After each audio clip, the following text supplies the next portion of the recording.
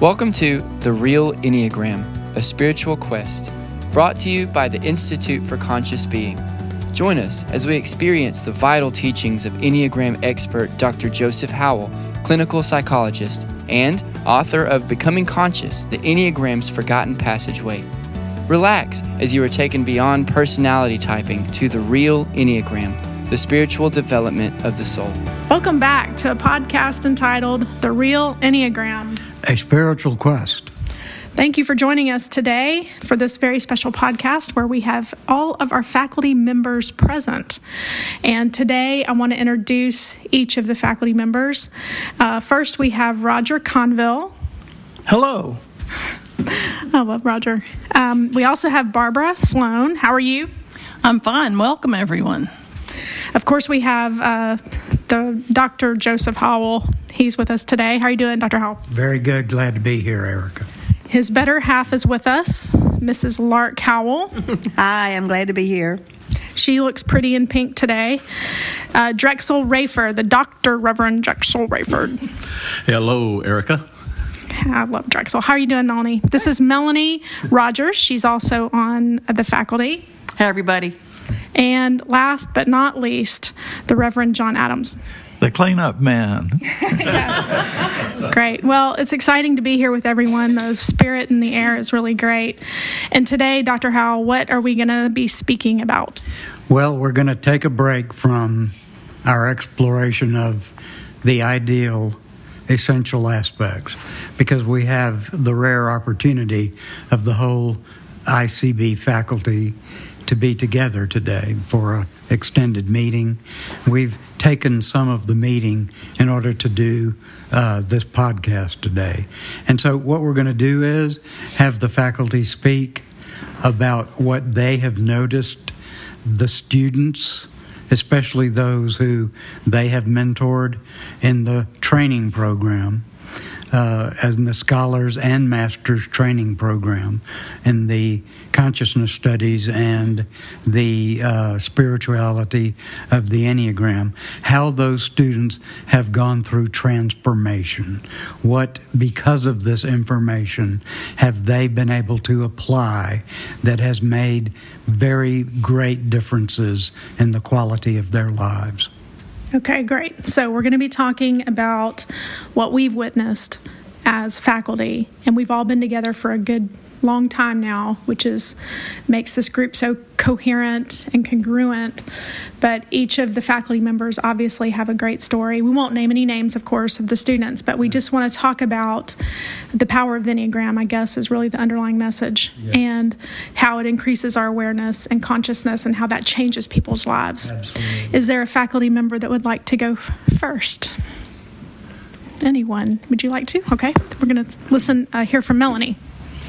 In our experience in our group, what I noticed through the few days of the training, which was really a wonderful thing to witness, was that some of the group members, even though it was a painful process, realized that maybe what they were doing for a living wasn't speaking to their real self, their true self, their essence, and that although it was painful to look at, as a group that supported this process as well, looking at some alternatives that could be speaking to more of who they truly would be, whether that would mean leaving a job or changing the job the way it is or doing the same kind of work for different reasons.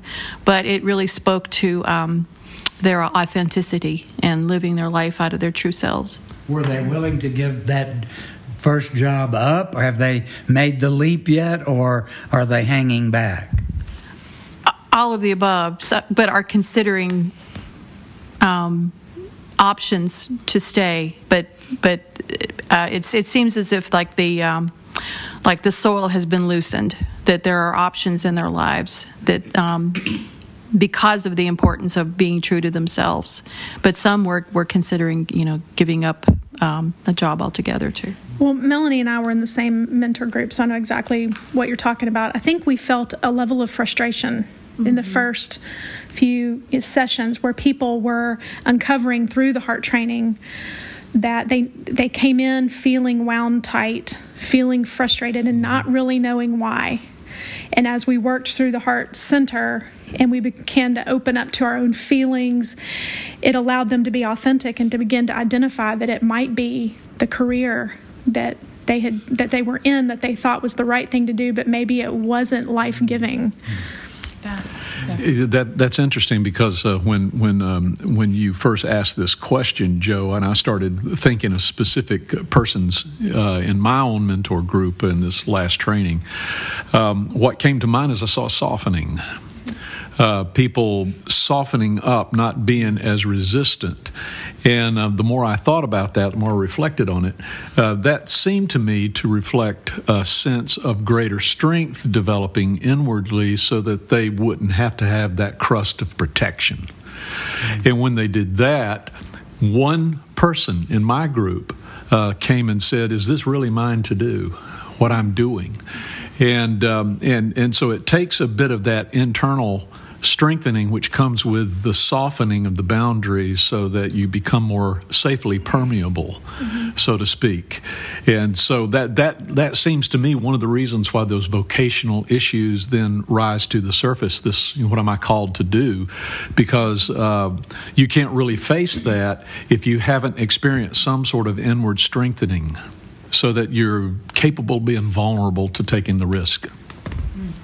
I've had the I've had the opportunity to be with my group for a couple of years, and it's been so wonderful to watch the transformation over that time period, because we've had some who've moved on and had new folks added to our group, and each time someone new comes in the door, the group just immediately embraces them.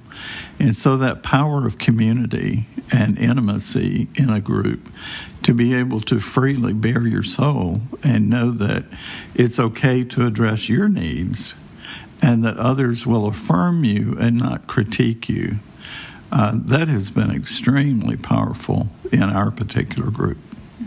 And what's interesting, there's some ego types that don't realize they need that.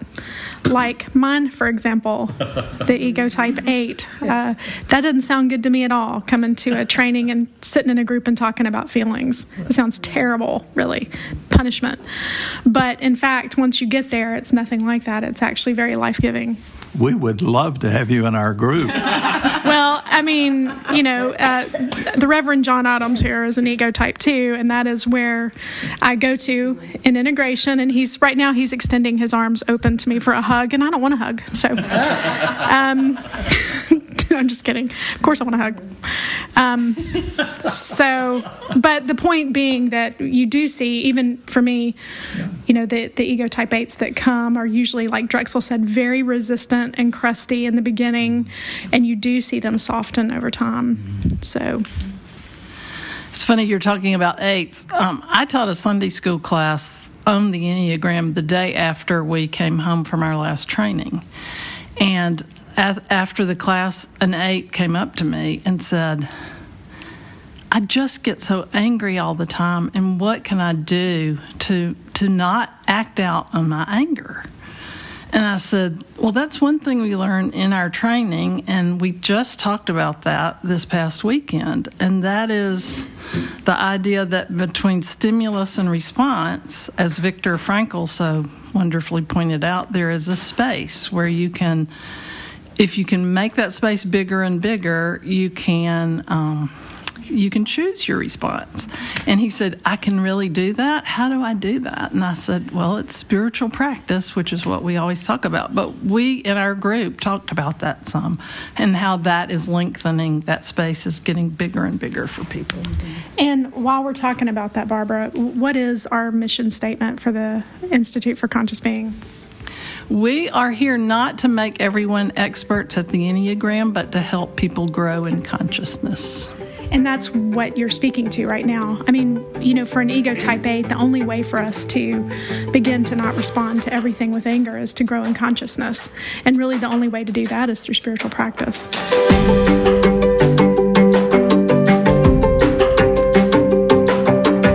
Barbara and I have a new group. And so we don't have the history that some others have with their groups, but I wanted to echo what Drexel had mentioned, but the word malleable came to mind for me.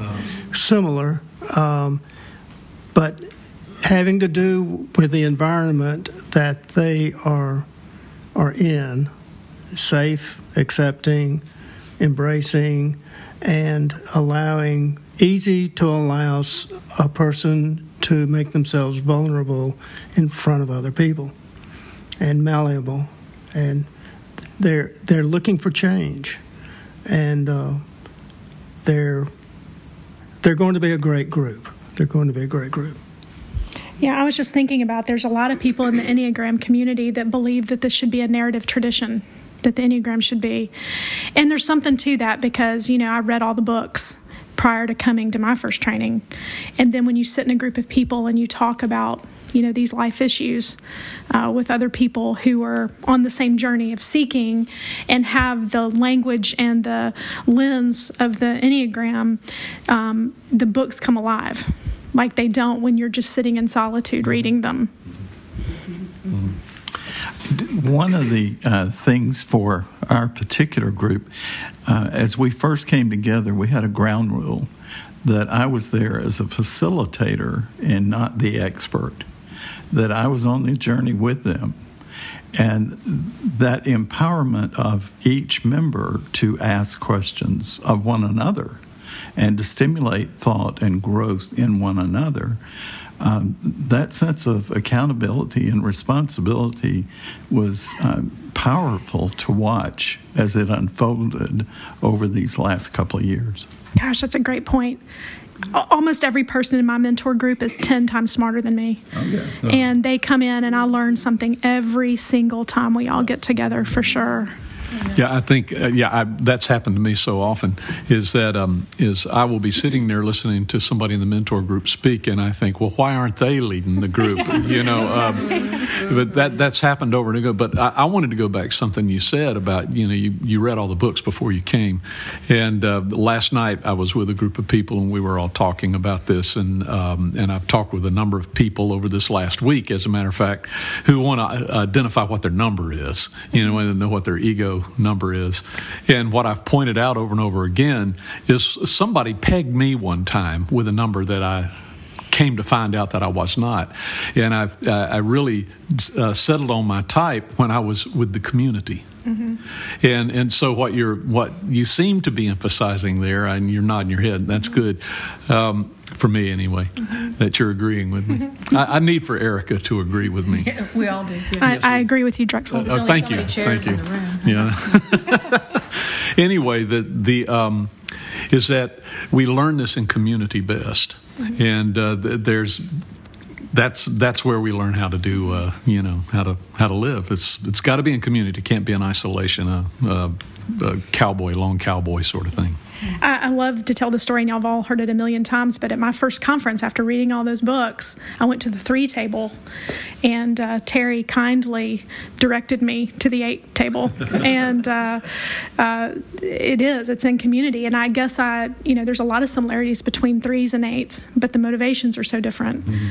So, in community, you learn those subtleties, and that's what makes it so important. Well, I know that there are a couple of people in my mentor group that are, they're all wonderful, but 2 particularly stand out, and I'm thinking right now, and that is 2 people entered several years ago with a lot of personal issues, one with family, extended family, mother, father, brothers, sisters, one with a spouse, and they had just discovered this study, and they were just on the brink of trying to delve into it and realize what their part in all of these family issues were. And the beautiful part now, after 3 years or however long it's been, they realize that their situations have not changed, but they have changed. Their expectations, their sense of who they are, their sense of understanding their essence, moving to their essence and getting out of ego. And it's made a huge, huge difference in their lives. And the marital situation isn't any better. The extended family situation isn't any better. better, but they are not only coping, but they're thriving because they have been transformed and they have accepted their understanding of this, and they've gone to their essence, and they're living a full and wonderful life in spite of the problems that they had been carrying around. And a lot of that goes back to what Barbara said. I think we learned that we're not our ego, and we learned that the same stimulus keeps coming at us, but our response can be just so different. And it's learning not only, well, first, I think the first part is to identify the stimulus that triggers us. I think we all have certain triggers that are worse than others. I know I do. And I think I have a lot more triggers than y'all do. But I'm just kidding. Well, and that's what keeps us going, is when we see people whose lives have been transformed and changed and made difficult, and now they have life situation that they're able to cope with because of their understanding of this. That's where the payoff is for us. No, I wasn't going to say anything. Well, you just looked so intelligent and intellectual, so I was just going to walk over towards you. I would just like to go back to spiritual practice, which we didn't really fully talk about. And that's the good thing about our training. We do heart center, head center, and gut center, and we have different sorts of spiritual practices for each of those so that people can try those all on for size and see which ones they like. But a lot of people really resonate with doing some sort of meditation and keeping quiet for 20 minutes or more a day. And that is one of the biggest transformers, I think, that we can see. But I'm sure other people have seen people who have done spiritual practice, like getting out and walking in nature, or reading spiritual works, or running, or you name it, and it can be a spiritual practice that will help you. That will just help you make that space between stimulus and response bigger and bigger. Well, during my particular training, I was made aware of all these spiritual practices. So growing up in a really fundamental small religion, I thought the only spiritual practice was to pray and list out my list of requests to God and to read the Bible. And coming to training, I learned that there's so many other things that fill the spirit and that are life-giving. And that was phenomenal for me to be able to incorporate those different practices into my life. Roger? What I've noticed is more subtle, but it has to do with how people come and they have a desire to learn. Also a desire to be willing to change. But then beneath that, we all bring our own personal matters in with us. And it's interesting how when you see one of the participants unlock or unwrap something personal, what they've been able to dig down into, it's like an epiphany sometimes. It's like, wow, like we've already talked about, it doesn't have to be this way. I don't have to come up against this over and over and over again the way I always have. This can change the way I live my life and live it with others. And it's relief. It is. I mean, I've watched two things stand out to me. To watch the 8 come to their first conference with arms crossed, furrowed brow. They sit in the back seat in the back row with their legs kicked up on the chair, like, just come over here and ask me to move my legs, And, by the first or second training, you see them being willing to hug others and being willing to be soft and to be vulnerable. And that's phenomenal, because when an average to unhealthy 8 realizes that they really are a soft and loving and caring and nurturing person inside, it's life-giving and life-changing.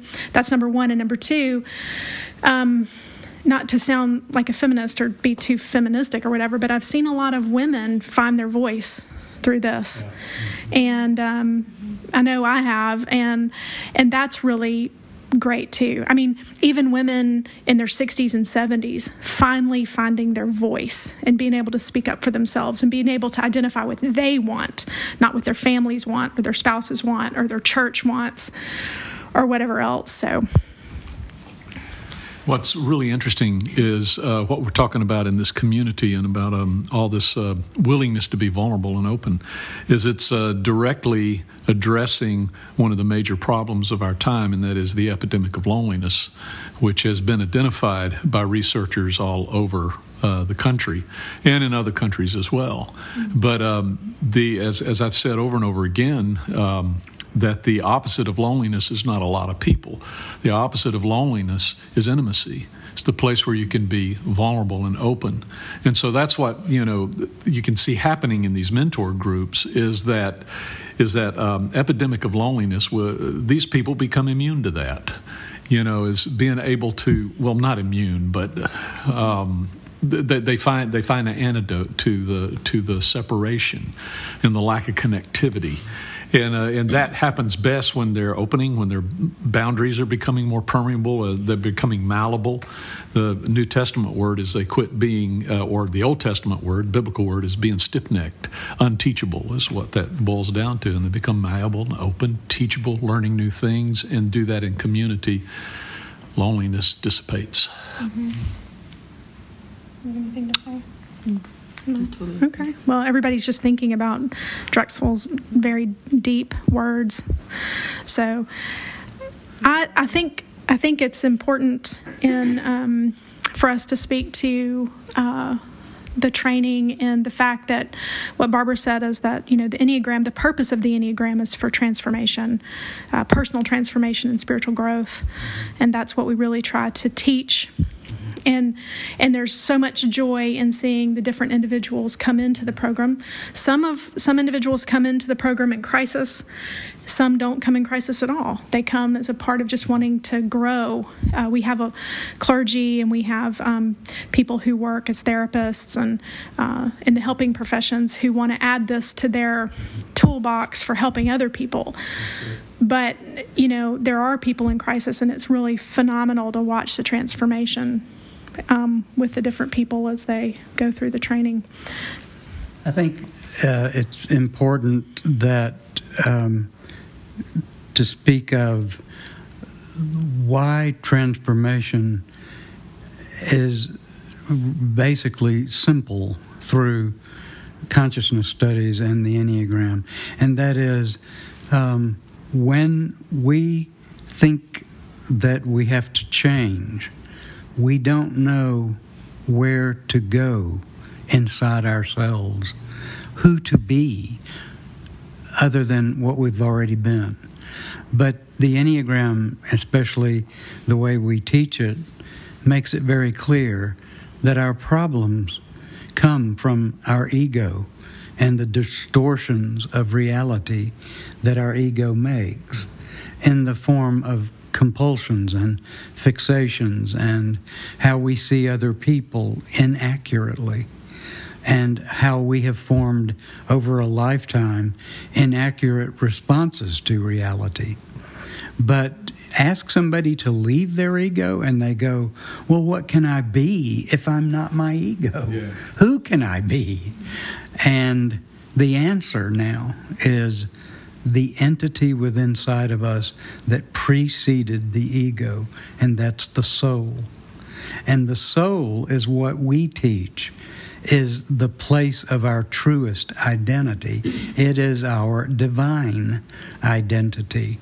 And if we can flesh that out more, if we can understand who each of us is in our own soul type, we know more about what our real capacities are, that when we're in the ego, we don't drill down far enough to access those capacities. So the people here today that have spoken about the transformations, every one of these teachers are soul teachers. They have led, as mentors, all of their groups for the past 7 or 8 years. They have led these people to understand their real identity, and then the divine has done the rest. Mm-hmm. That's so good. That's a great way. That's a great place to kind of find a stopping place, and thank you for sharing that with us. And thank you all, the faculty, for being here. It's been a really great time. And we want to thank you for listening today, and we want to invite you to come to our next conference. And our next conference is going to be held at Canoga, which is an Episcopalian retreat center, which is beautiful. It's in the setting of the Appalachian Mountains in Hendersonville, North Carolina. Wonderful food. It's set on a lake, and it's a wonderful conference. So we'd like you to, if you're interested in coming to that, please go to theicb.org, and there's an events tab on our website that can take you right to the link to sign up for that. October 31st through November 3rd. Thank you.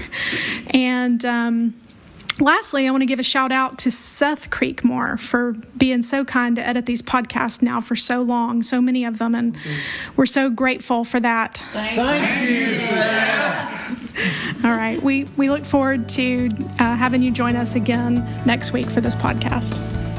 Thank you for being with us today. Check out our website at www.theicb.org. That's theicb.org. If you have questions you would like to have answered on this podcast, just email us at the address on our website, theicb.org, under Contacts. And if you would like to attend one of the conferences or other events of the Institute for Conscious Being, you will find these presentations on our website under Events.